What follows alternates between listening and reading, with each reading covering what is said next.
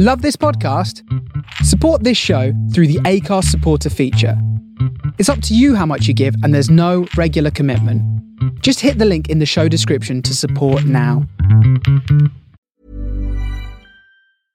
It's Monday, the 9th of August.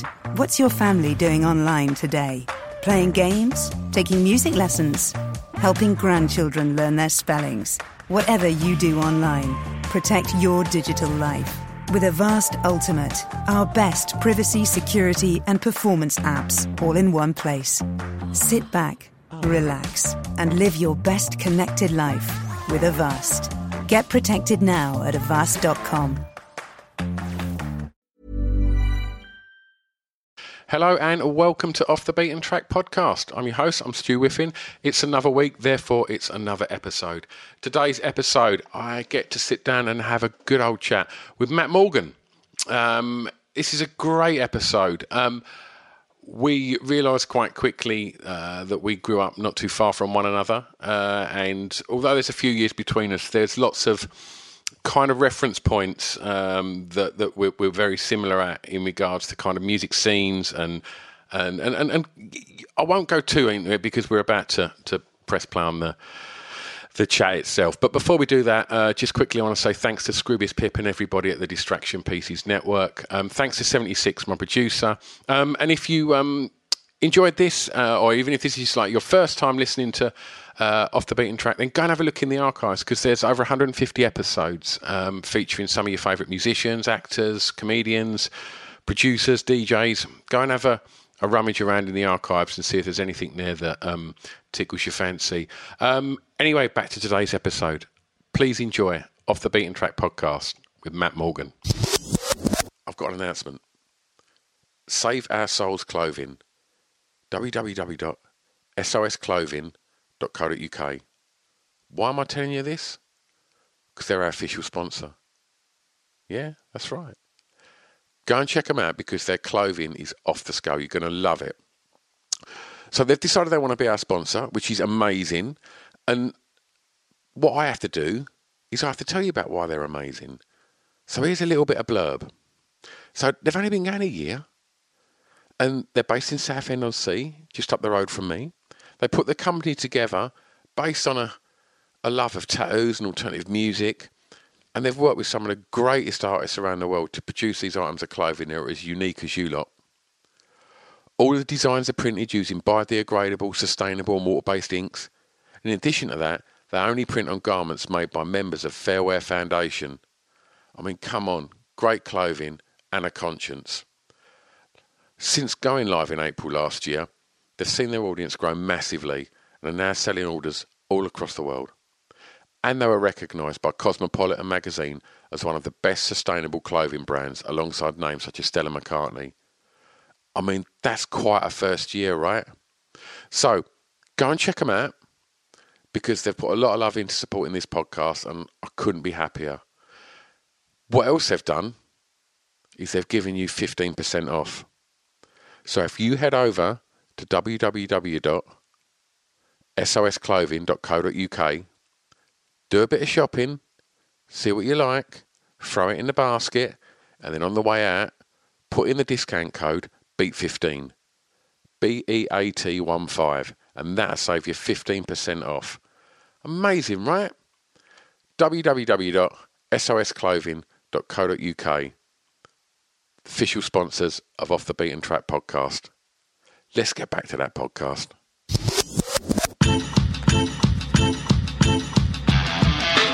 It's Off the Beaten Track podcast on the Distraction Pieces Network with me, Stu Whiffin. Hello and welcome to Off the Beaten Track podcast. Hope you're all doing well. Sitting opposite me today via the means of Zoom is Matt Morgan. Hello. Hello.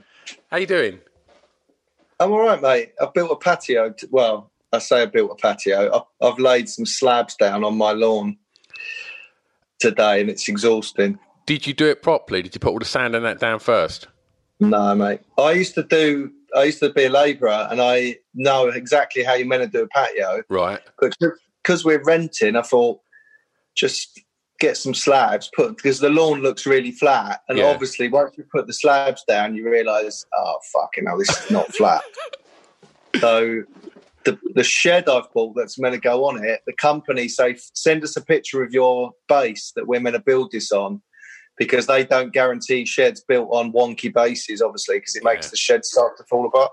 So I think I'm going to have to either get a proper builder in or pick. These slabs are like 50 kilograms each, so they're horrible to move around, and there's 30 of them, and I've got most of them in, but like it looks well shit. It looks so bad. I mean, this is I'm just going to press record on here as well, Matt, just so I've got a backup as well. Arguably the most manly intro to this podcast yet. We've spoken sheds and laying patio slabs. I know, it's ridiculous. My agent, because my day job is writing, in the middle of doing it, I'm such a weird Walter Mitty character that I was wearing like the right gear and I was doing it, and I just, you know, when you sit down and have a break from physical labour and you think, in the sun, and it was just like totally believed that I was a builder. Yeah. Do you know what I mean? Yeah. I phoned my mate who's a landscaper to ask him his advice, and he went, "Oh mate, I fucking hate landscaping, it's so hard." And I went, "Yeah, I know." I'd done about an hour. And then my agent called me and she was like, "Oh, we've got the contract for that thing you're writing." And I was like, he was like, "Have you got the wrong number, love? I'm a fucking labourer. I'm building a wonky patio on grass." But yeah, that's what I've been doing today. So I am all right. I'm good. How are you? Good. I'm all right. Like a man who's been to Ibiza. Do you know what? Like, I do get a tan pretty easily, but I've only been. I actually went back into London today for the first time. And, did you? Was it weird? Yeah, it was quite strange. I live in Grays, in Essex, and I literally got on a train for the first time this morning, thinking this is going to be rammed with sort of people that lay patios and sheds.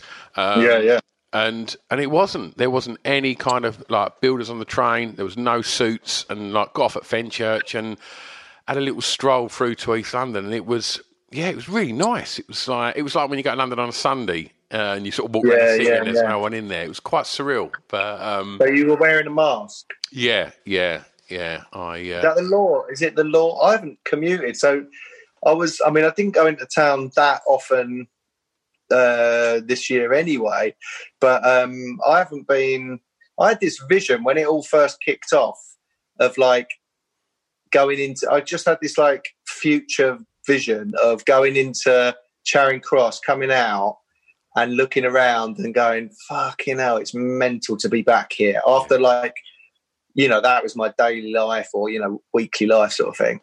And I can imagine, not like 28 days later, like everything's there, but when this all kicked off, I thought, I know that I'm not going to be in central London for ages now. So like, I know people are going back and stuff, but it is weird, isn't it? It's like, I was reading out, because you think how much the world's changed, like what a machine that was going into town. If you were anywhere near rush hour as well, which I imagine media people, we're on a 10 o'clock start more than an 8 o'clock, 9 o'clock start. But like, there's just thousands and thousands of people trained constantly. It's just a machine, isn't it, for moving people in?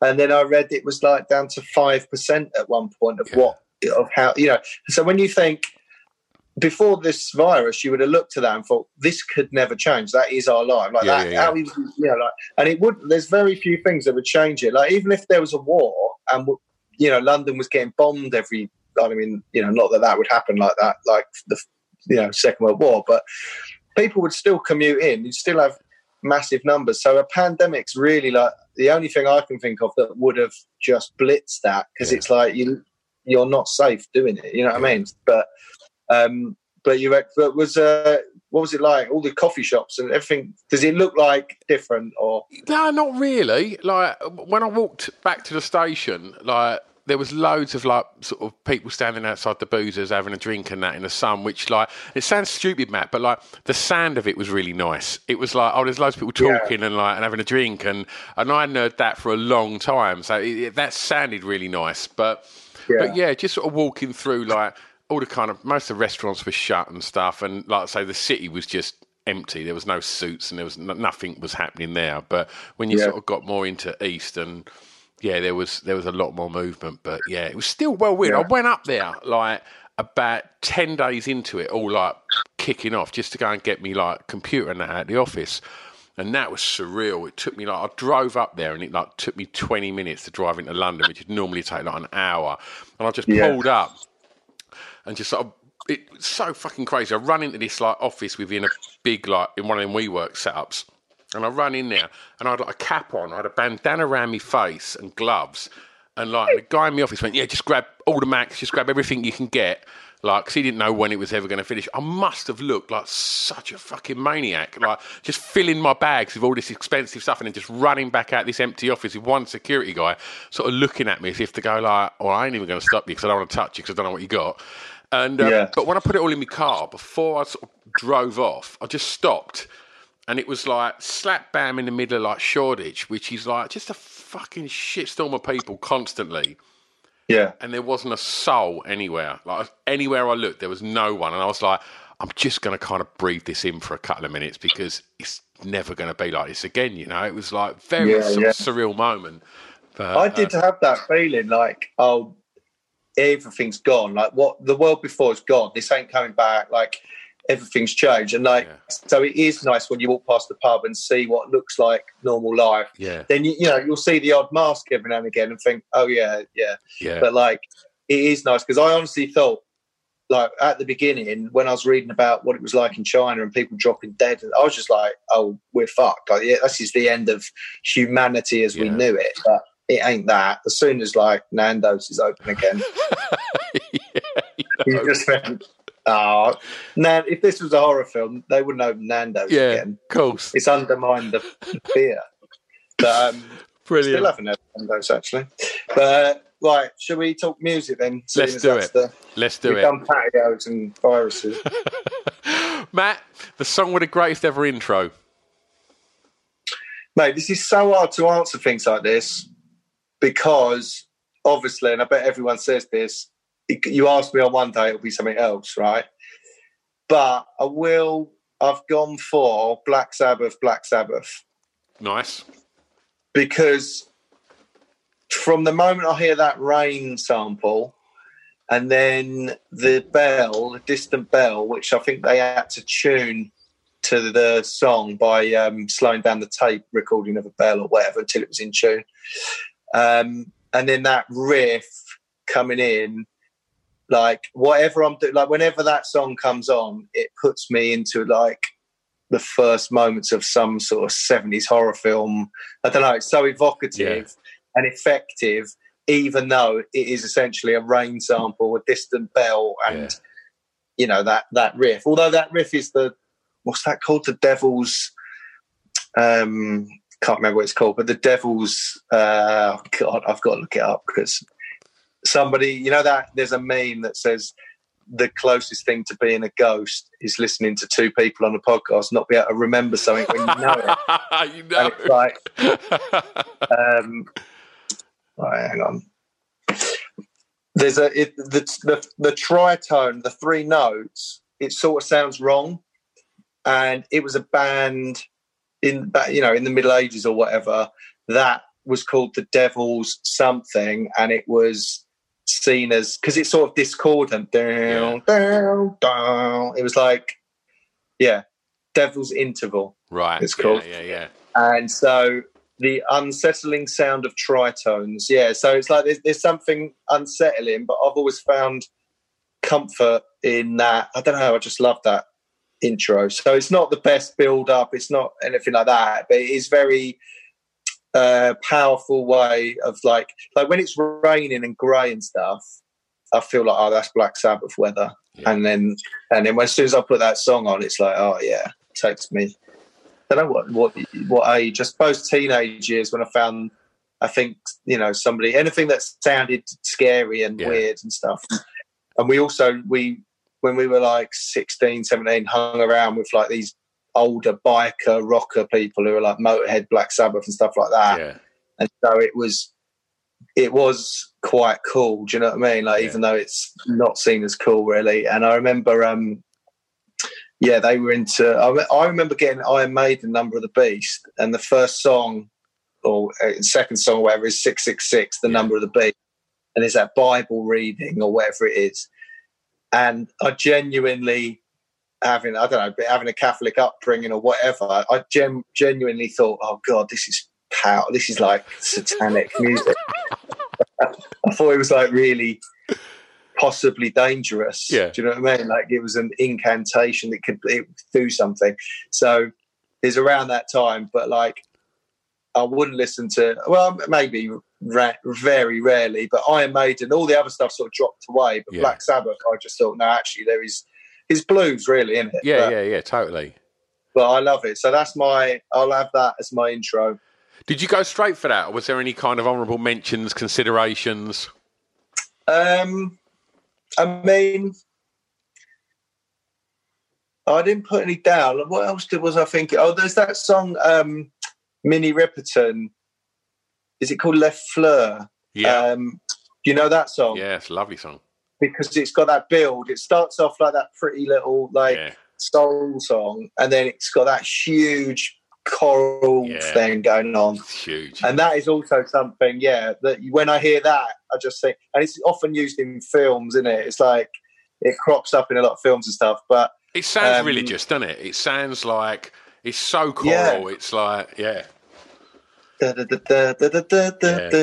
just like, so when I first heard that, you know, when you hear something and you think, I know this, I've dreamt this, this feels like it's always existed. Do you know what I mean? Like, I remember hearing that, and it probably was because it had been in 4 films that I'd seen. And I'm like, I've dreamt this, I knew about this. But it feels, I remember when I first, because it's 60s, I think, or 70s.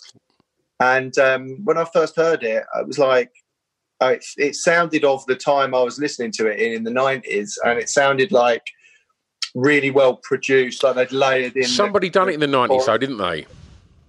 It was there was a who done it in the 90s? Oh God, I can literally tell you because I listened to it on Sunday, which is quite bizarre. It was what's it called? Like Le Fleur. Oh yeah, Le Fleur, the flowers.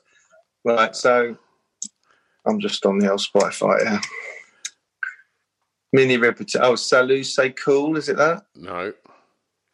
Star Slinger remix. For Hero. Right, For Hero. That's not on my. They must have called it something else then. It was around the time of kind of Portishead Massive and stuff like that. Oh, well, that's what I was thinking. Yeah, I was thinking this sounds like something Tricky's produced. Yeah. Oh, right. Maybe I heard it then and then found the older version, but that's the only version I've listened to recently is the Minnie Riperton. But like, that. I was also thinking, I mean, I don't know, Paradise City, I think, when I was a kid, like, because Paradise City is just like big and that is evocative for me. And but then when it goes into that sort of nasty fast bit, it's like, you know, that's good. But no, I think I'll plump for Black Sabbath and stick there. Nice. This wasn't one of the ones that challenged me as much, actually. Okay, well let's try track 2 then. First song you remember hearing, Matt, that had an emotional impact on you. Right, I've sort of loosened up the meaning of emotional. Any emotion can be good or bad. Happy, sad. Sexual. I've gone for sexual. Nice. I don't know why, but when I was a kid, there was certain songs that were almost like a sexual awakening. Like it was just overpoweringly, especially the video. Right. But like the emotion it stirred in me was a sexual one. And even though I was a kid of like 8 or 9, I remember thinking, when I get older, I can really act on these feelings. I knew there was good things in the post in terms, I don't know, I just sort of, so anyway, let me say the things, right? So these are just, there's 3 songs that I could think of. So do I have to choose one or should I just say all of them? You can say, you can have some honourable mentions. Of course, mate. All right. So the main one, I'll have Chain Reaction, Diana Ross. Because in the black and white bit of the video, when it goes all 60s, and she was in like I don't know why. She's got the little bob, hasn't she? Yes. And it just as a little kid, I just thought, oh wow, she's beautiful. And also that song, I think the Bee Gees wrote it. They did, yeah. A lot. And you can hear them singing it, can't you? You can sort of hear that. Just a really good song. Yeah. A good pop song. And then, do you remember? I Think We're Alone Now by Tiffany. Bit of Tiffany, mate. See, I listened the other day. I think it was on, Six Music, and they played songs that you didn't know were covers, and they played the original of that. I thought that was just a kind of disposable pop song from Tiffany, but apparently some kind of American new wave band or something done it first. Yeah, it's a new. Yeah, I've got it. It's good actually. It sounds a bit like the Cars. I can't remember what band it is. It's someone like the Cars, isn't it? Yeah. Yeah, but it's not them. It was like much less famous and successful, but still, you. I remember. I don't know why. I don't know. I think I found it on an old punk and new wave US compilation, and then as it started, I was like, children be your hands. I was like, hello, and the old feelings came flooding back at Tiffany. Because she was leading you by the hand in the video, and then she'd we stumbled to the ground, and then you say, and I was just like, oh God, I love her. So there's her. And then I think actually this is my first choice because this was a proper visceral memory of girls at primary school. When I was at primary school, remember when lunchtime seemed to go on for about 3 months, and it was you're a kid and you just think, surely all the teachers must have died or something's gone wrong because we've been out here for days. And it was probably only an hour, but and all the this is how I remember it. It was really hot summer and all the grass was dead. It was like straw, and one of the girls had a tape player, which was pretty mad then anyway, which took batteries, I guess. And we were out on the grass, and I was one of the little infants that the big girls thought was cute, and so they'd have me around, and I think I had to press the button on the tape recorder and rewind it and stuff. So I had a little job, a little DJ, and they were rehearsing some dance, where they were doing cartwheels. And so even though they must have been 10 or 11, they seemed like grown women to me. I was probably 6, and I was in charge of the tape recorder or whatever I was doing. And I just remember them doing cartwheels, and I could see their knickers, and I was like, which is fine because I was half their age. And it was just it was just a great time to be alive. And when I hear that song, that was Tiffany. No, Wham. Oh, Wham. Nice. Oh no, they were doing. They couldn't have done a dance to Tiffany. It was too slow. Yeah. This is Wake Me Up Before You Go. Nice. Do you remember it? What a tune. Takes me straight back. And it's all the girls just doing these cartwheels and doing this dance and thinking I was this innocent little DJ person they didn't, hired. And actually I was sitting there thinking, oh yeah, some lusty little old middle-aged man. Do you know what? The first ass party I ever went to in my first year at senior school, there was this lad called Lee, and he was he was sort of Italian looking, and he was all the girls loved him, and he was the first one in my year to get a girlfriend. And we went to this house party, and it was just photos of Wham all around the wall in this front room, and then. It's just ridiculous. I can't hear Careless Whisper to this day without picturing all of us sitting around the outside of this sort of front room on the edge of sofas, just staring at Lee having a slow dance, trying to just get his hand on the outside of her jumper while she just kept pushing it away. And all of us were just sitting there just thinking, oh my God, this is actually happening to Wham. It was brilliant. Mate, George Michael must have had his finger on the pulse with... burgeoning sexuality or something. I don't know. It was that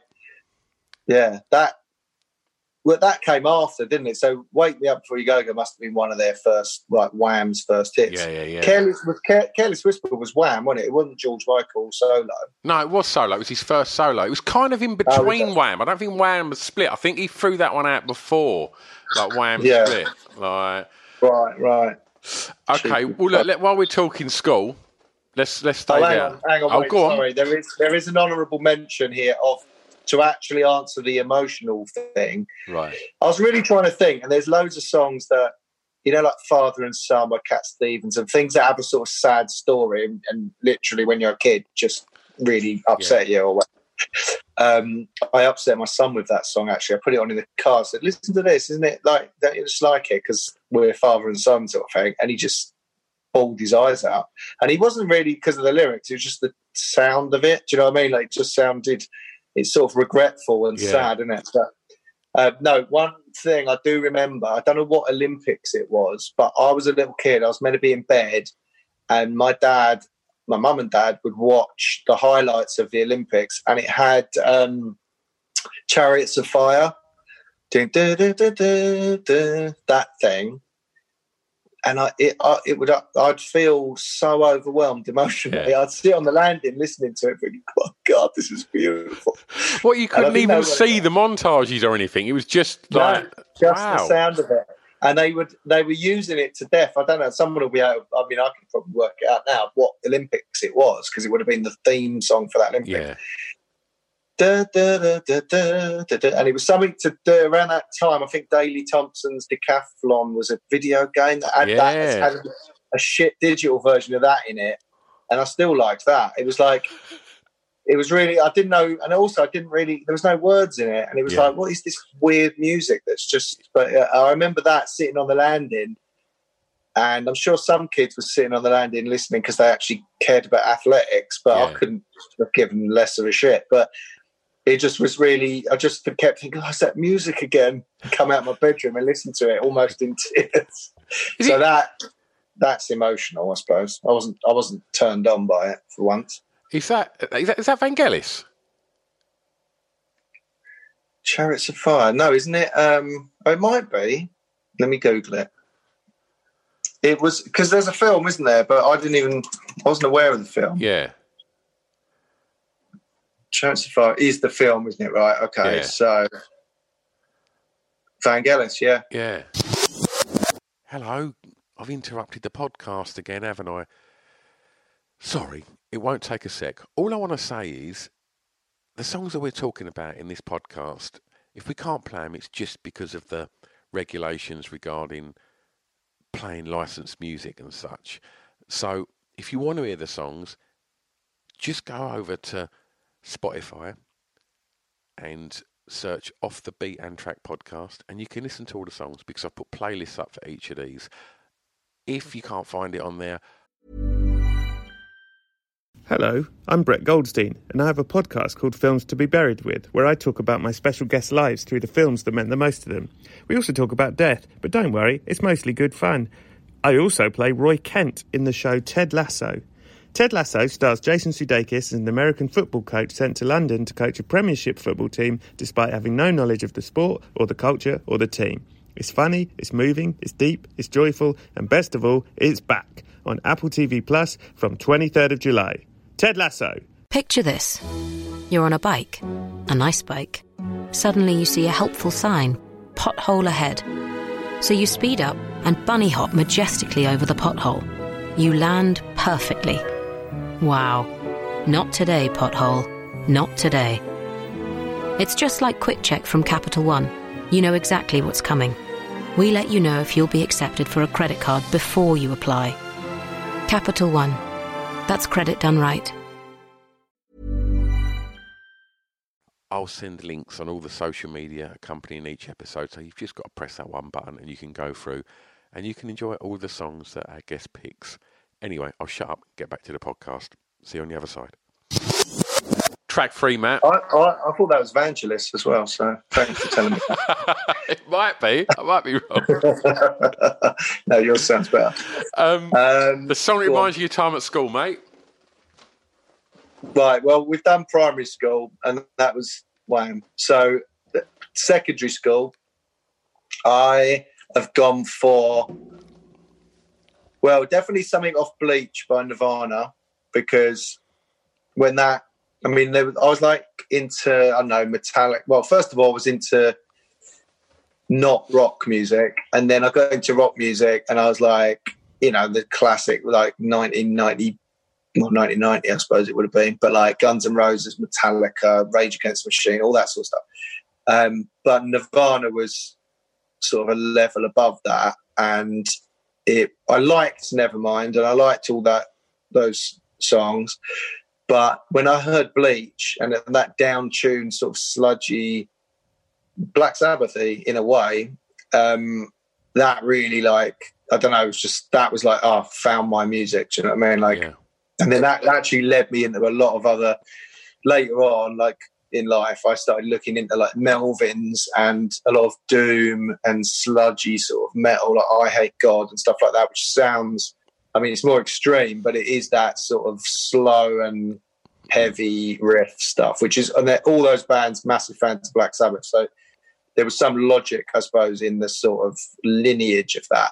But I was going to pick the song Skull, which is off the album because, you know, Skull. Yeah. But probably more like Negative Creep. Oh, what a record. What a record. Yeah. Machine Head did a really good cover of it, but as a metal song, not as a sort of grunge. Yeah. But I suppose it's metal-ish, isn't it? I mean, that album, if you weren't into rock, you'd just think that was a heavy metal album, wouldn't you? Yeah. So did you... Yeah, that's... Did you hear Bleach before Nevermind, or did you hear Nevermind and then go back and discover Bleach? Yeah. No, do you remember, like, back in the... I don't know how old you are, but, like, back 47. In the day... Okay. Oh, yeah, right. So I'm 43 in a couple of weeks, or, I don't know, 10th of August, whenever that is.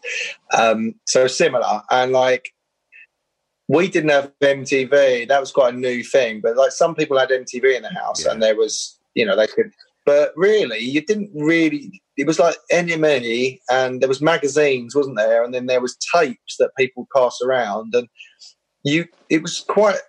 I quite liked it, because it was like you could truly, like, feel like you were discovering something. Totally. But, no... Nevermind was when we were on a family caravan holiday in France, and I remember it because Sexy Motherfucker by Prince was out, and in France they weren't beeping it, so it seemed really like every time it was on the radio I was like, oh my god, I love France. But on that same holiday they were playing almost back to back Teen Spirit, Come As You Are and Lithium, and it was just like, fucking hell, like this band have got these 3 singles. It seemed like these singles were out at the same time. And then when I went to saw Guns N' Roses in 91 or 92, whichever makes sense, because it would have been 92, I guess, at Wembley, this is the first time I ever heard Nirvana, as it was Faith No More and Soundgarden supporting them. And before they came on, it went ding, ding, ding, ding, ding, and it was like, fucking hell, and the audience were jumping up and down. I said to my mate, we were like 14 or 15, what's this? And he went, oh, it's called Nirvana. And then there was a bloke who ended up being my postman on my bus, and he lent me the tape because he goes, it's shit, there's just that first song and the rest of it's shit, right? So he lent me Nevermind, and I took it home and listened to it on a tape. And I thought, no, he's right, actually. There's that good first song and all the rest of it's rubbish. So I sort of parked it. And then we went on holiday to France, and it was like, fucking hell, all these songs. And then, well, to answer your question, it was definitely afterwards, because someone just went, oh, you know Nirvana, they had an album before that. I was like, what? That blew my mind. And then, you know, the thing where they give you one earphone, and I was like, fucking hell. And it sounded much more sort of dark and brooding and like lo-fi. And then I think it was just no one had CDs, it was all tapes. I think it was just like, lend me that tape, and I copied the tape, so it's getting even worse sounding, you know what I mean, every time. But just really, like, at the time I remember I was doing a paper round, and I would just go out in all weathers and have my headphones on, and generally it took so long, I'd kill 2 AA batteries on my Walkman, and you know when it starts going, and you think, no, fuck, now I can't listen to music. But yeah, that album just so that, and it reminds me of school, because I remember walking home from school, and first of all the kid putting in my ear who was a bit older and he was a bit cooler, and then, you know, if I missed the bus, it was like, oh, at least I can listen to my Walkman and listen to that song. So, as a kid that was into like Guns N' Roses and Metallica, like, could you see a big fundamental difference between like the kind of like the more kind of like the glamorous looking rock music pre Nirvana to the fact that all of a sudden Kurt looked like, you know, this beautiful scruff bag, like, you know, mate, definitely. I remember I was around my mate's house in Swanley, which is near Dartford, and we were, I guess, 14, 15, and he had on skin-tight black jeans with cowboy boots, right? And on a, you know, because to be like Slash, and to be in Swanley, to go up Asda and try and buy beer by asking someone to go and get us beer. But it just seems so fucking mental to be doing that in skinny, black, stretchy jeans and cowboy boots. Yeah. It was a bold move.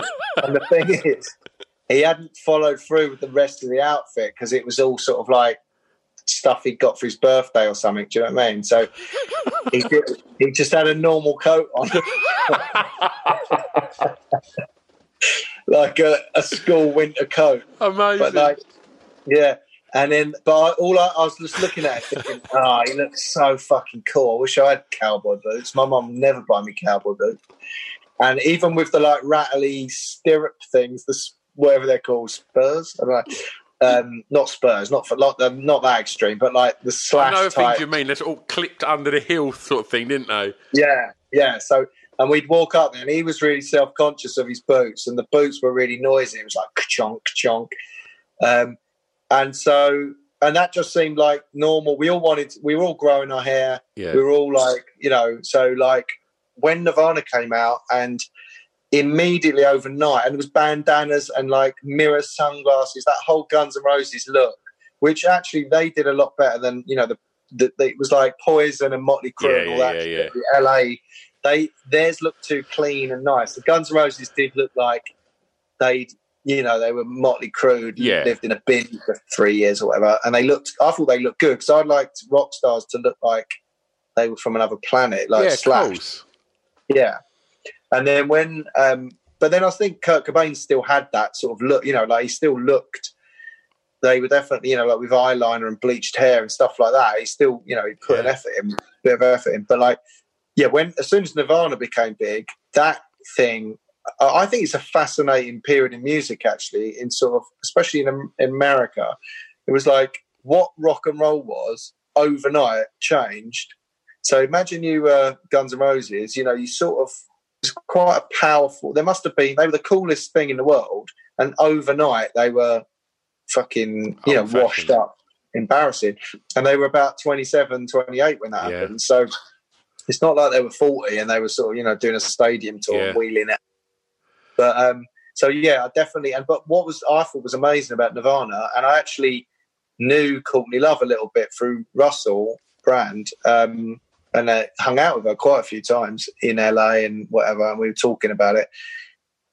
And I was trying to explain to her, like, grunge, you know, in Dartford or whatever. It was like suddenly you didn't need expensive trainers and you know, this, and they didn't need cowboy boots that cost 50 quid and, you know, your mum had to go with you to Soho to get them or whatever. Embarrassing. We would just go around charity shops, and the worst sort of granddaddy looking clothes, you look really cool. And it was like, it was just, I mean, just on a financial level was good.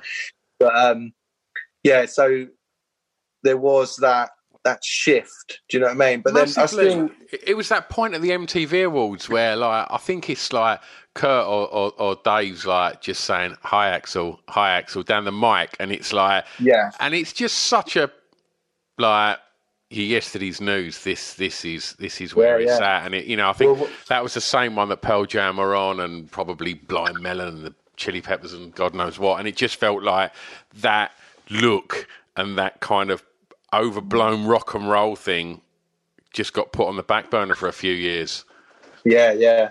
I mean, I think it was Duff. Who was it up in front? Hey, Axel. It was Nirvana saying Axel, wasn't it? It was like he'd had an argument with Kurt backstage and said Tell Your Bitch to Shut Up about Courtney Love, and that's why I was thinking the tall bass player Chris Novoselic was standing up there. Hey Axl, where's Axl? And I think at that one, wasn't it when Axl Rose did a duet with Elton John? Yeah, their pianos facing each other. I mean, if you want to look uncool, yeah, and like Guns N' Roses. Look on YouTube at the Roxy. That's where I think they were at the best. That Roxy gig, I think it was in '88. So a year after Appetite came out, and they're all on a tiny little stage, and they look like they live on the street, and it has, it's proper raw power, and like Axl was the problem really, as brilliant as he was, because Izzy / like Duff was a punk. Izzy and Slash were like rock and roll, like Rolling Stones type, rock and rollers. Izzy always looked cool as fuck. He did, yeah, didn't he? And he wrote a lot of the he wrote a lot of the good stuff. So I sort of feel like they maybe deserved another couple of years at the top, Guns N' Roses, before Nirvana came. But then when Nirvana came, it was like, oh yeah, that's all shit. I do, and then I think not long after Nirvana, because rock went into like Marilyn Manson, Linkin Park, and sort of new metal, and not stuff I was into. Yeah. And then it was no longer the dominant musical genre in America. Yeah. It gave way to hip hop and R&B, and just it isn't that huge thing anymore. That doesn't exist. So probably Nirvana. No, who was the last? I suppose Marilyn Manson and people like that were the last sort of big thing in rock. But then that all seemed too contrived to me. It wasn't very authentic. It didn't seem to come from rock and roll. It came from theatre and, I don't know, just sort of MTV, good videos and visual stuff. But, But my mate's cowboy boots were soon put at the back of the cupboard. with the American football top and cycling shorts. Fuck me, that was a bad look, Axl. Why was he doing that? And he hasn't aged well, has he? No. My wife loves him. Absolutely loves him. She went to see him a few years ago in London when they done the outdoor show. She said they're brilliant. Said it was absolutely they were, great. I watched them. They were brilliant. They put on a show that, I mean, they've got the songs, do you know what I mean? For a start, they got loads of songs. And when I saw them as a kid, it had that air of danger, and it was like cool, but it was a bit sort of, I don't know, the sound wasn't loud enough. It was all like a bit shambolic. It sort of felt like, and then obviously with modern screens behind them and better sound and stuff, it was really good. But it's sad that they didn't sort their shit out and write more music, because I think Axl Rose is a really good songwriter. I think there's, even on that Chinese Democracy, there's good songs. It's just like he's singing he sounds like he's strangled. Do you know what I mean? He's like really not using his voice right, because your voice changes and it's like he's in denial. But I think like certain songs like Civil War and Estranged and stuff like that are really good songs. I'd like to see him do a more like stripped back, like him at a piano, just not with all the fucking, because he was a big fan of Nine Inch Nails and like industrial music and more less rock and roll blues based stuff. And that's where Slash and him just differ, because Slash has stayed pretty much in his lane the whole time, but then I suppose there's an argument either way. I think Marilyn Manson got that kind of perfect crossover of rock and roll and Nine Inch Nails. I think that the first stuff from him was a real obvious nod to Trent Reznor, and that I think in some of the early Manson stuff, definitely. Just before we move on from this question, like, how was school, Matt? Did you enjoy it? That sounds funny. I've just come home from school. Yeah, it's all right. Good day. Can I have a biscuit? I thought, it was all right. I was always in trouble, but then I wasn't a bad kid. I think I was at this really strict grammar school, and same school as Mick Jagger went to, Dartford Grammar School. And I liked I thought, some of the biggest laughs and like just taking the piss and just absolute chaos of it was great. But there was a lot of cruelty from the, there was sort of like, it was a load of paedophiles. There was like basically a paedophile ring at our school. And there was a nasty air to some stuff. Do you know what I mean? And being an all boys school, I think some of the bullying and the sort of cruelty is worse than at a mixed school for some reason. I think like I think kids, I don't know. It feels like, and maybe I'm being naive because I know girls can be horrible to each other, but it would have taken some of the brutality out of it, having girls around. Do you know what I mean? Yeah, cool. But then, I was bullied and I bullied other people. It was this sort of like dog eat dog thing. And there was definitely a change when you go from, I think little kids have empathy. And then when you're trying to survive in secondary school, empathy goes out the window because you think, oh, look, as long as everyone's not having a go at me, I'm all right. So I'm happy. And then you sort of learn it again. So like 14, 15, it's a bit nasty. And then by the time we were coming back for sixth form, everyone was like all right with each other. You sort of learn, it's just fucking somewhere you go to learn. Yeah. And the year sizes have gone down, and I don't know, just sort of it seemed quite chilled out. So in the last days, I really enjoyed it. And we had a common room, and you felt a bit more like you weren't just stuck in the playground. But then I did get expelled. But why'd you get expelled? Well, it's the most ridiculous reason. But basically, the thing I got expelled for, it sounds like I'm stalling. Yeah, just a bit. I drew a penis on the cover of Return of the Native by Thomas Hardy. And I drew it 2 years before the teacher saw it, right? And there was a bloke in the foreground and there was all these hills going off in the background. And he was on a horse, or he wasn't on a horse. I think I drew a horse as well. But his dick went out of his body and then over all the hills, and then in the distant hill it was his helmet sticking up with like ding sort of marks around it. Actually rather beautiful. And then I'm sat there and I've been told, I was disruptive. I was a bit disruptive and stuff, but then there was English literature and I was really good. I got a B at A-level in the end. But the teacher said, like, stop it, whatever was going on. And then this kid next to me saw that and couldn't stop laughing. And so the teacher said, bring it, what are you laughing at? And he said, here's book. And she said, bring it here, and then saw it. And it literally was really like a bitter pill to swallow, because I'd done that 2 years before when we started the class. And she looked at it and went, well, go and see the head of the year. And then I was always in this situation, getting told off for something that they keep pointing to, and that thing's quite funny. So it's quite hard not to laugh. Go, do you think that's all right? Do you think that's the behaviour that, and you got to keep looking at this penis that's, and you think, like, in this context, that's become even funnier. So now I'm trying not to laugh. But, so he just goes, right, you've got to go home now. You're not allowed back to school. If you come back on these premises, we'll call the police. You're allowed back for your exams. When you come back for your exams, you have to wear your skin. It was like, what the fuck? And suddenly I was walking home and I was just like, oh, shit, I'm in so much trouble. I went home and then, I did get in a lot of trouble, obviously. But, like, on the same day, they kicked out two of my mates and then somebody else the next day. And it was like, what they were doing, we realised afterwards, was because of I can't remember what it was called, but like they had league tables and their budgets, because they were grant maintained. Oh, you're talking about Ofsted? No, because they were the inspectors. Maybe it was, I don't know, but like they basically, if you weren't going to do well in your exams, they expelled you so that you're an independent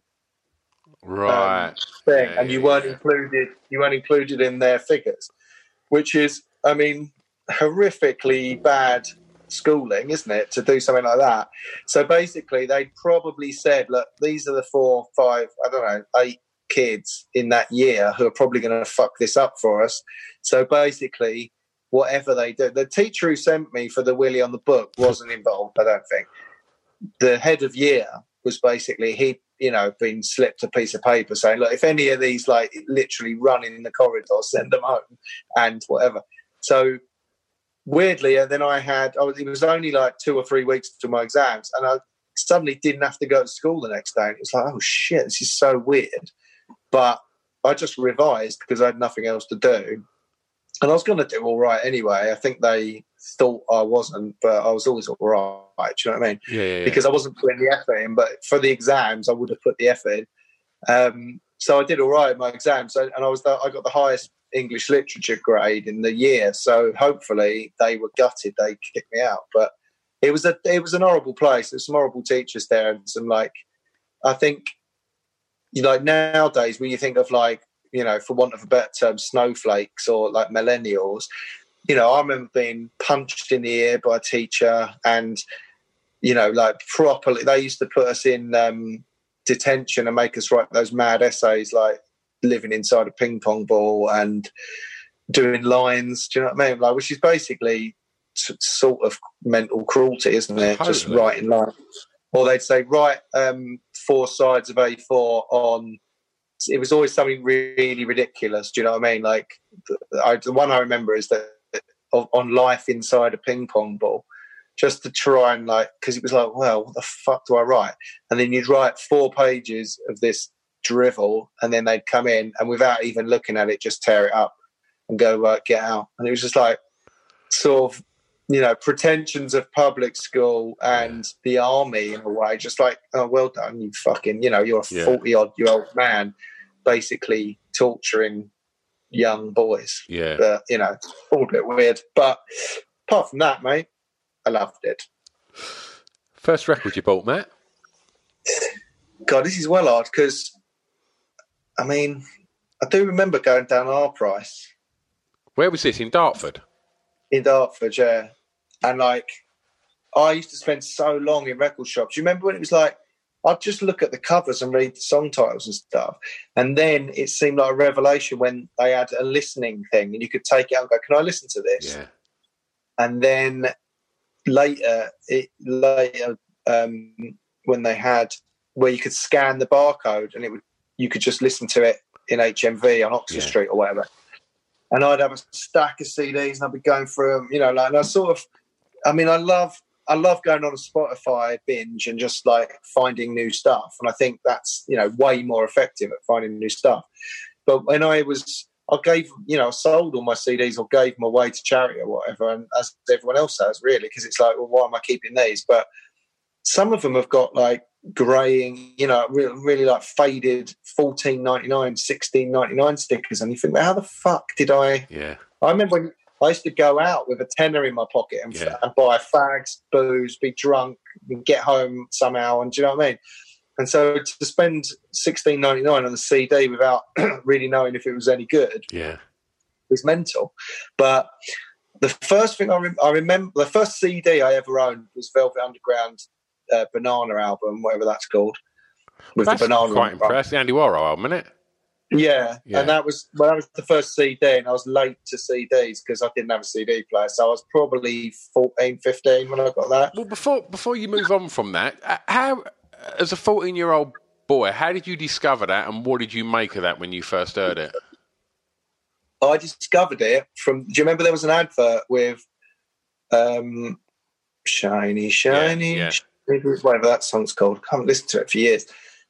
And it's got that sort of weird creeping, squeaking, fucking weird drum stuff going on. It's like scratching the strings or something, isn't it? It's like... Yeah, John Cale and all that. So, so it was on an advert, and then I remember... I probably was 16, actually, because I remember it was my first girlfriend. Her brother-in-law had that album, and then I remember that song got me into it, and then even the stuff with Nico singing Sunday morning and all that stuff. But Heroin was the song where you go, I actually want to listen to it now. But that's brilliant, isn't it? That album's really good. Of a record, that is. Yeah. And so there was that, and less cool. I had the Pulp Fiction soundtrack, so I was probably 16. There's some tunes on there. I loved it. Yeah, I know. I'd never heard "Son of a Preacher Man" until I saw that film, and I was like, "Fucking, that's the best song ever." Yeah. And I didn't realise she was white, Dusty Springfield. I just thought, this sounds like Motown. It sounds like, you know. But so there's that. But like, I think the first, I didn't go and get it myself, but De La Soul, 3 Feet High and Rising, when I was probably 11 or 12, was, I think I just asked for it for this. This is how I got stuff then. It was like, asked for it for my birthday or Christmas. And I got it for one of those, and I loved that album for ages. And I can still remember all the weird skits and samples. So mad, wasn't it? Yeah. Potholes in my lawn. You can't find it on Spotify. Like, that album's not on there. Do you know why? I imagine they probably didn't clear any samples back then. No, that's it, yeah. But hang on, I felt like I think Say No Go or maybe I Know's on there, but the album I'm sure's not. Right. Interestingly, yeah, when I gave my CDs away, there was that and a couple of who else was it? I don't know. There was someone else I discovered they weren't on there, so I kept. Gravediggers. There's an album with Bang Your Head on it, and I was like, which another hip hop thing. So I imagine because of samples. And they were the only 2 CDs that I kept because I thought, well, I can't listen to, I like those songs. I can't listen to them on Spotify. But, man, that 3 Feet High and Rising was so good, wasn't it? It's an absolute masterpiece. It's my favourite hip-hop album by a mile. I just think, there's Tread Water. That's a fucking tune. And just seeing it and I think that was my first year at college when that came out, and it was that. I mean, that would have been 88, 89, I think, and it was just a mental time for music, Matt. You had, I guess, Guns N' Roses, but you also had, everything that was happening in Manchester. You had like house music starting to explode. You had like hip hop like coming from everywhere, and like it was just a mental time for me. Roses and Mondays, and it was like a really exciting kind of. Even stuff like the British Soul to Soul and things like that. There was so much that little kind of period, and it was like it weren't like any other hip hop I'd heard, because up until then it was Public Enemy, NWA and stuff like that, and then it was like De La Soul, and then that just opened up the doors to like Tribe Called Quest, Jungle Brothers, Monie Love, Queen Latifah. It was like, oh man, this is fucking great. But I really liked that sort of like what they kept saying was like the Daisy Age and all that. It was like, and that's never, I don't know. I mean, I'm not a massive hip hop. I'm not knowledgeable about hip hop at all. But like, it's not never sort of done that. Is it Kid? No, I can't remember. But like, like sort of trippy hippie version of it, where it's not about like, well, gangster rap and all that stuff, or NWA or aggressive. Although when you listen to like Express Yourself and stuff like that, you realise, this wasn't, they weren't like, this isn't what you sort of remember it being, like aggressive, whatever. It's like same sort of thing, samples and tunes, really, wasn't it? But yeah, I met that album was great, and all the, I didn't know what was going on in this, like Little Darwin, ding, ding, ding, playing the piano. Look at him go! And like, what does touche et lele pou mean? And there's that quiz show. Yeah. It's like, pos the noose. And there's that mad, and I was just like, I don't know what this all means, but I really like it. Well, I think Trugoy, if I remember rightly, was yogurt spelt backwards. Yeah. And pos the noose was sound sop backwards. Yes, that's right. I can't remember, but like, it was fucking brilliant. And it still sounds good. It's still like, it doesn't age badly, that sort of stuff. Massively. But yeah, no, it wasn't. I wasn't cool enough to know the Stone Roses or Happy Mondays at that point. Yeah. I mean, I remember like The Farm, and do you know what I mean? Like, whatever made it onto Top of the Pops and got like played all together now and stuff like that. But there was some weird. Do you remember Carter USM, which was a bit later, and it was like some weird stuff that just doesn't get mentioned. It's a big thing for me, that scene. I've interviewed Jim Bob from Carter on here, and I interviewed Miles Hunt from the Wonder Stuff yesterday, and that era of early 90s UK sort of guitar music, you know, in between, like, I guess, Manchester and Britpop, that bit before then of EMF and Pop Will Eat Itself and all Senseless Things, all of them bands, I really loved that little moment because that was me at 18. So that was like what was going on in the clubs I was going to. And it was like, I'm loving this. It was like, and it was, everyone could dress like Kurt. Everyone, you could just be a scruffy bugger and just jump around to this sort of music. Jesus Jones, EMF. There's some like Ned's Atomic Dustbin. Like, it just sort of, it's been erased. It's sort of like nowadays, and I'm guilty of this as well, just sort of thinking it went Nirvana and then Britpop, Oasis and Blur. Do you know what I mean? But like, there was all that going on. I remember like Carter, I remember some of the lyrics were fucking brilliant. Come and then you fucking sadist, pucker up and kiss the babies, kiss until they die of rabies, get your tits out for the ladies and all that. I don't know what that song was, but like, it's incredible lyricist. Like, you know, and you forget, like, you know, they had a #1 album. You know, like they headlined Glastonbury, and you just think, you know, and then you look at like EMF and Jesus Jones, both had #1s in America, and it's like, you know, that's no mean thing. You know, to be able to do that, that's pretty big time to go over to the States, you know, and have these huge hits. But they kind of that little moment does, like you say, it's like Manchester, you know, Nirvana, Britpop, and sort of float in the wilderness a little. Unbelievable was a massive hit, wasn't it? Unbelievable. Oh, yeah. But like, I remember, and you will as well, I reckon, if you're from Grays, like Wallabies, mate, all day long. And do you remember like having I was so desperate to get a medallion with like an Africa or badge. The yin yang. Yeah. We used to get the train up to London and go into a shop called MASH, and there was this shop called MASH in Tottenham Court Road, and you could get the Africa badge on the thing, and it was like, I had my purple Wallabies.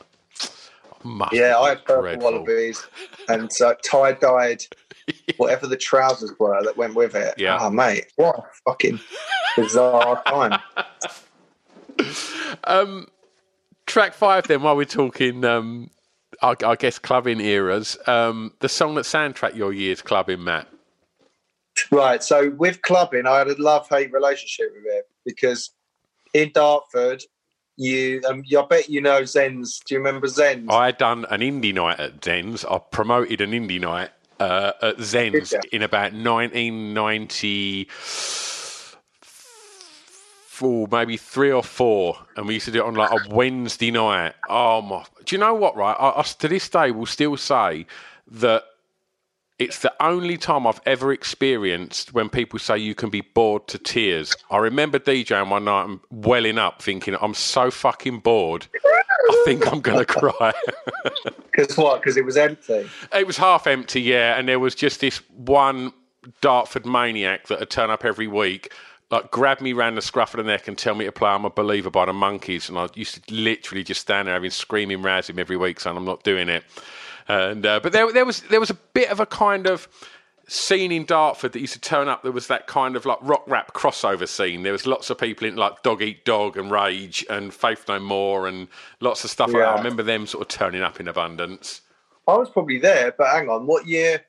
Because I remember when Zens might have been a Wednesday night, but it was like a alternative night. It was less indie. They would play like rock as well, not just that was it. Yeah, it's probably that. Yeah. And I remember because we were, but it was always quite empty, and it was like just and I was always like, it was, and also even though we were all unified by a scene, we all sat because who became a good mate of mine actually, but one of them, there was a rival band, a metal band, and we were like rock and roll band, and we seemed to have separated into 2 groups, and the girls. There was some crossover with girls who could come to me, but there was like there was a Cold War going on, even though there was about 50 fucking alternative people in Dartford who should have just all been friends.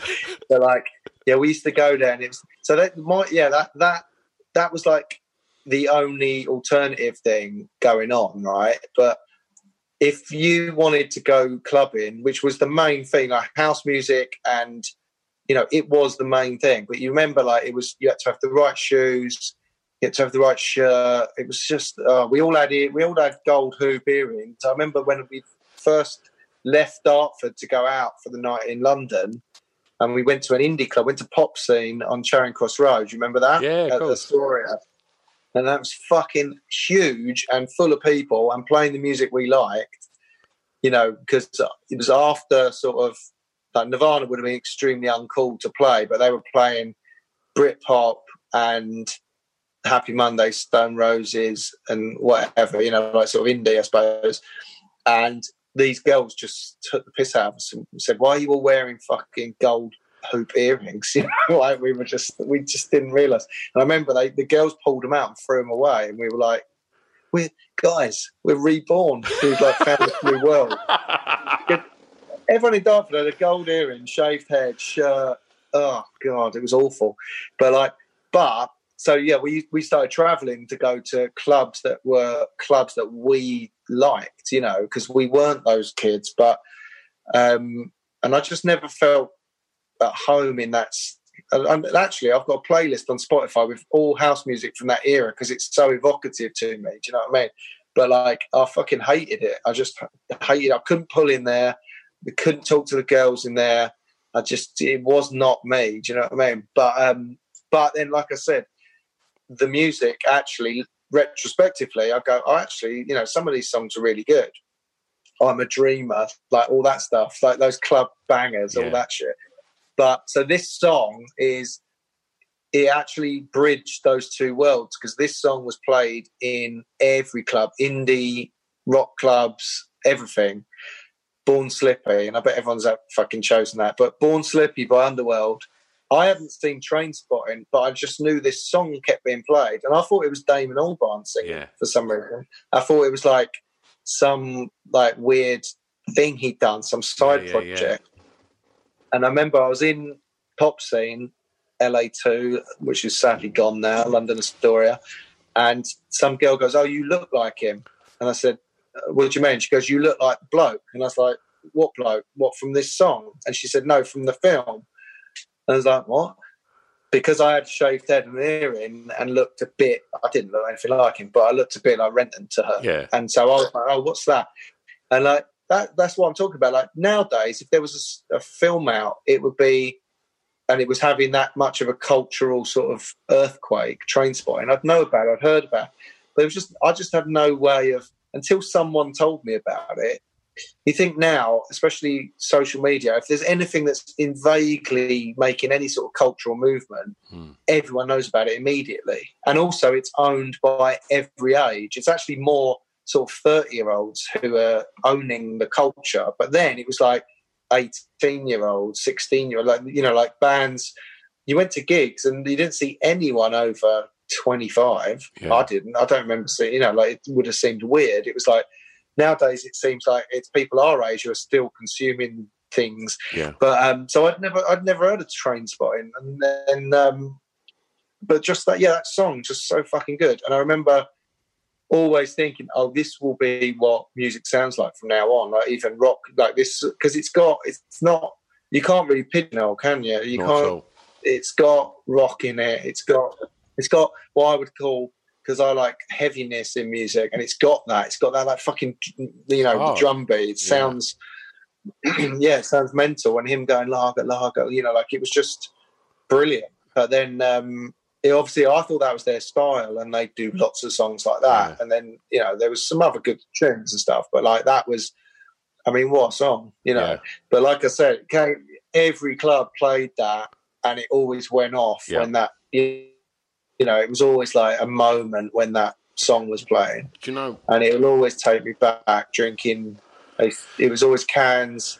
It couldn't have been Stella. I would have been fucked. But like, it's so weird. It's like I've run like an alternative club in Essex for like years and years and years, and to this day, that still gets played, and the reaction is exactly the same as it was in 1995 or whenever it was, 94, 95. The minute them opening sort of delayed sort of whatever they are notes, it's just like pure fucking euphoria, and it's still like there's not many songs that that still that have been indie club classics for nigh on 30 years that you can still play and get that huge response just from the opening, an intro, I guess.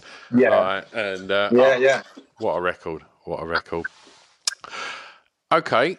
Favourite song from an artist from your home county, Matt? Home county. Right, well, that's Kent. And like I sort of briefly mentioned, Mick Jagger went to my school. So I'm going to go with Stones and Wild Horses. Oh. Do you know what?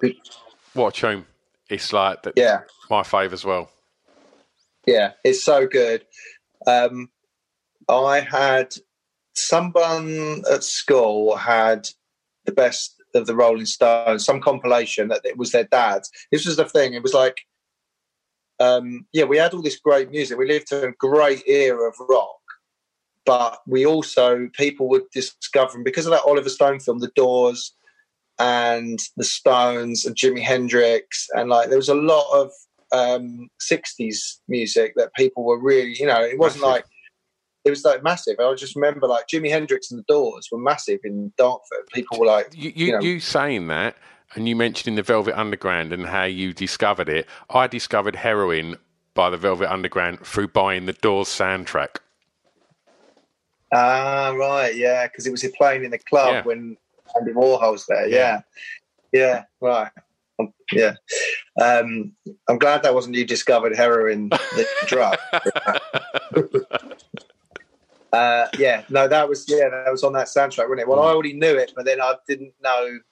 Like, I liked that bit in the film. I'd love to watch that film. Actually, I can't be asked, but it probably isn't that good, really. But I remember Val Kilmer giving quite a good. Pretty good, pretty neat. I love my girl. All that stuff. But I used to take the day off school, pretend I was ill, and then drink whiskey and watch The Doors. And I was about 15 or 16.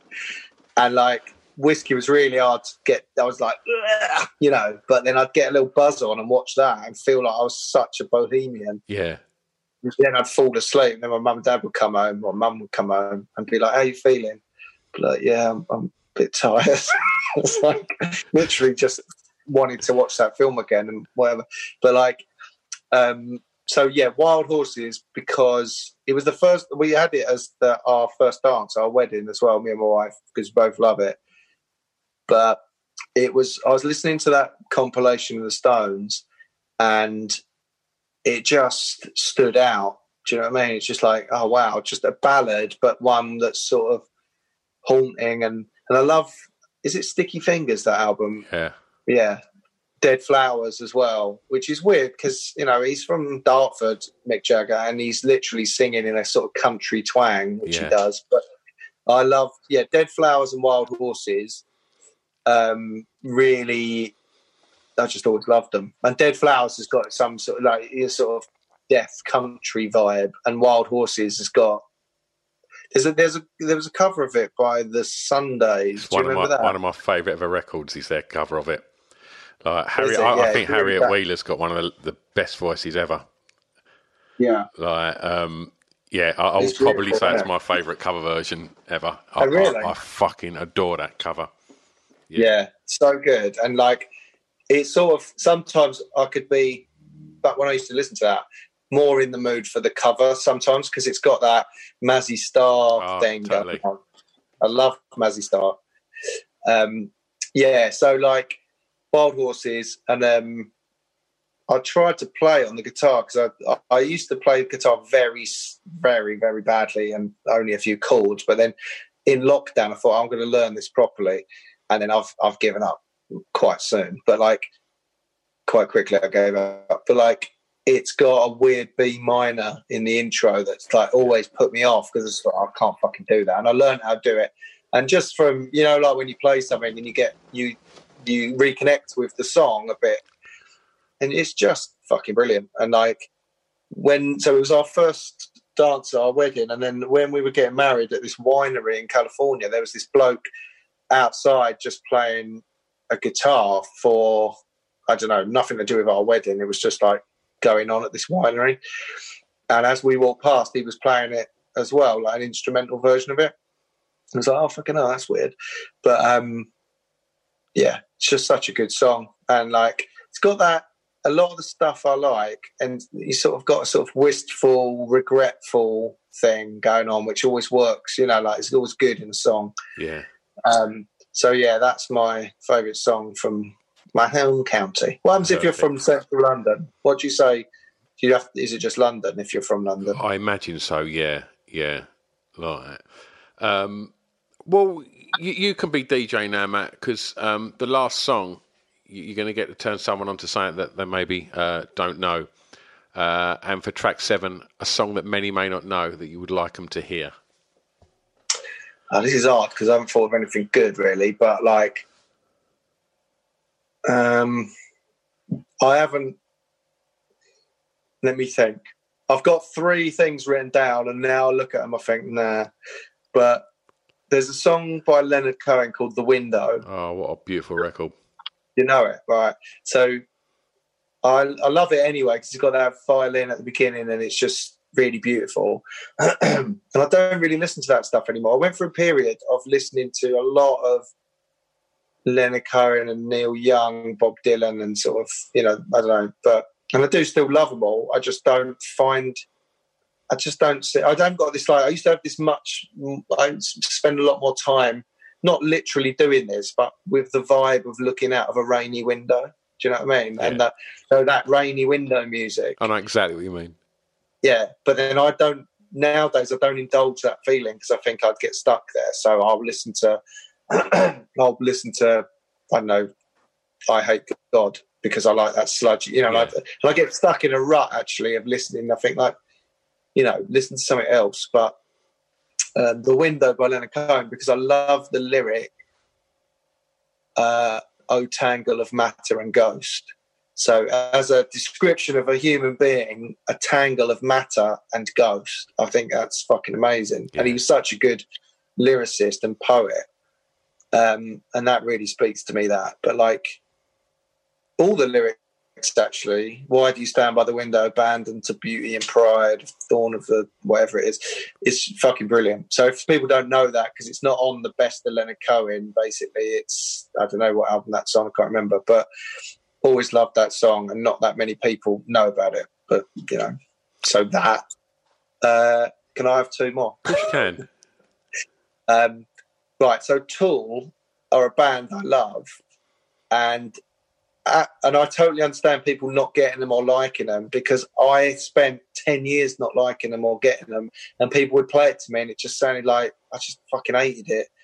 I didn't get it. And then something clicked, and the album, the second to last album, 10,000 Days, really was the one I was like, oh, actually, this is really good. And then once I clicked with it, I loved them. And it's like, in a similar way to like Radiohead is like, if you're listening to Radiohead, you can't put Radiohead into a compilation of sort of music from that time, yeah, because it's its own vibe. Do you know what I mean? And I find Tool is its own vibe, and it's like, if you're listening to Tool, you just got to listen to Tool.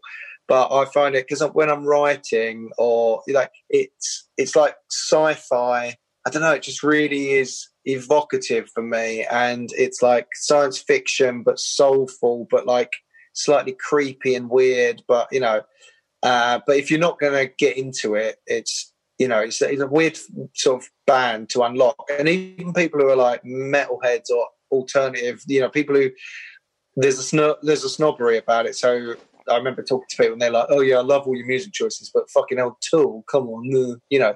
So it's like you sort of end up just liking it on your own and sort of reaching out, do you like Tool? And when someone else does, it's like, you know, it's like this thing. But the song Right In Two, I would say, because it's like, I don't know, just listen to Right In Two by Tool.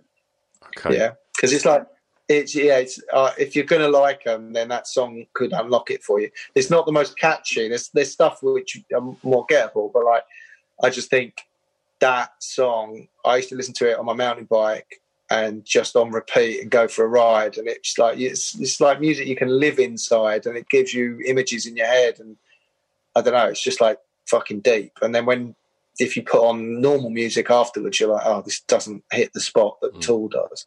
So that, and then there's a cover of a Misfits song called Skulls. Do you know that? I Corpses don't. Are hanging, no surprises. But Lemonheads did a cover of it, a little acoustic cover, and it's really nice. Oh, so what album's that on? It's on a Rarities and B-Sides album. Right. I don't know how I found it, but it's Evan Dando, isn't it? He's not like the guitar. It sounds like it's like a rehearsal sort of thing. There's lots of Evan Dando rarities that sound like that. Like I'm a bit of a fan, and so I've heard that. Yeah. I'm mate, massive Lemonheads fan. It's funny because the juxtaposition of like Glenn Danzig's like one verse, he's like, cut the heads off little girls and put them on my wall, and all these like dark. Yeah. The lyrics are so dark. It's like corpses all hang lifeless and limp, or whatever, and it's all like horror lyrics. But Evan Dando's doing it as a sort of ballad. It's beautiful. Oh, it's really beautiful, actually. It actually reminds me, there's someone on YouTube did Slayer's Rain in Blood lyrics, right, to the tune of Take Me Home Country Roads. Right. It's worth finding that as well. It's a similar vibe. It's got, because he's the, what's it called? If you just put Country Roads Slayer or something, you'll find it. So it's black and white video of this bloke, but he's just done it for a laugh. Yeah. And it's really good because the lyrics go with the song, and it's sort of like, it does your head in a bit because it's a mashup. You're like, what? Hang on. But they've both got a similar vibe, actually. But yeah, Lemonhead's cover of Misfits Skulls is good. Right. Yeah. Okay. Well, all of these songs, Matt, I put on all of them that are available, I put on a Spotify playlist to accompany this, so people can get stuck right in there. Wake me up before you go. Matt, thanks so much for your time, mate. I really enjoyed it. Right. There you go. Wonderful chat. Thanks loads to Matt for giving up his time, giving up his Thursday evening to sit and reminisce and talk music with me. I had an absolutely lovely time doing that. Like I said at the beginning, if you enjoyed that, then go and have a look in the archives of Off the Beaten Track, because there's a bundle of episodes for you to get your teeth stuck into. So go and have a looky over there. And yeah, thanks once again to Matt, and thanks to you lot for listening and supporting. If you want to support this anymore, there's also a Patreon page. You can go over there and get stuck in there and support the podcast and get access to over 100 episodes that have never been released to the masses. All right, that's me done. Oh, just quickly, you can find out about everything at Pod Bible. Pod Bible. You can go to podbiblemag.com. That's where you can get all your podcast recommendations. That's Scroobius, Pip, mine, Adam's magazine. But that's not what I meant to say, but we'll leave it in there. It's a free plug. offthebeatentrackpodcast.com. Oh, yeah? Sorry. I've butted in yet again. I just want to quickly tell you about this magazine. It's called Pod Bible. Now, Pod Bible is the new essential guide to podcasts. It's put together alongside Spotify and Acast, and it's a one-stop shop to tell you all about the podcasts you maybe know about, but definitely about a load of the podcasts that you probably don't know about that we think you should know about. I mean, in the first edition, there's interviews with Adam Buxton, interviews with Craig Parkinson, there's features on Jade Adams, and there's just an abundance of information about so many exciting podcasts that are out there. Also, Spotify have given us these amazing little codes. So if you do get a print copy, you can just turn on your Spotify on your phone, scan the little code, and it just automatically opens up the podcast on your listening device. How good's that? If you haven't managed to get a print copy, then just go over to www.podbiblemag.com and read it online, because the digital version is all over there and it's all free. So every other month there'll be a new edition out. So go and have a look and support us on the social medias as well. Pod Bible Mag.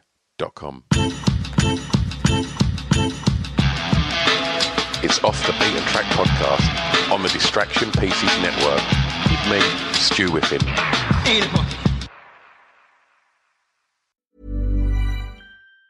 If you're wondering what you can do with your pension pot, this could be how you're feeling. That's the sound of worry and uncertainty, but you could be hearing this. Let's call it the sound of clarity, which you can get from PensionWise.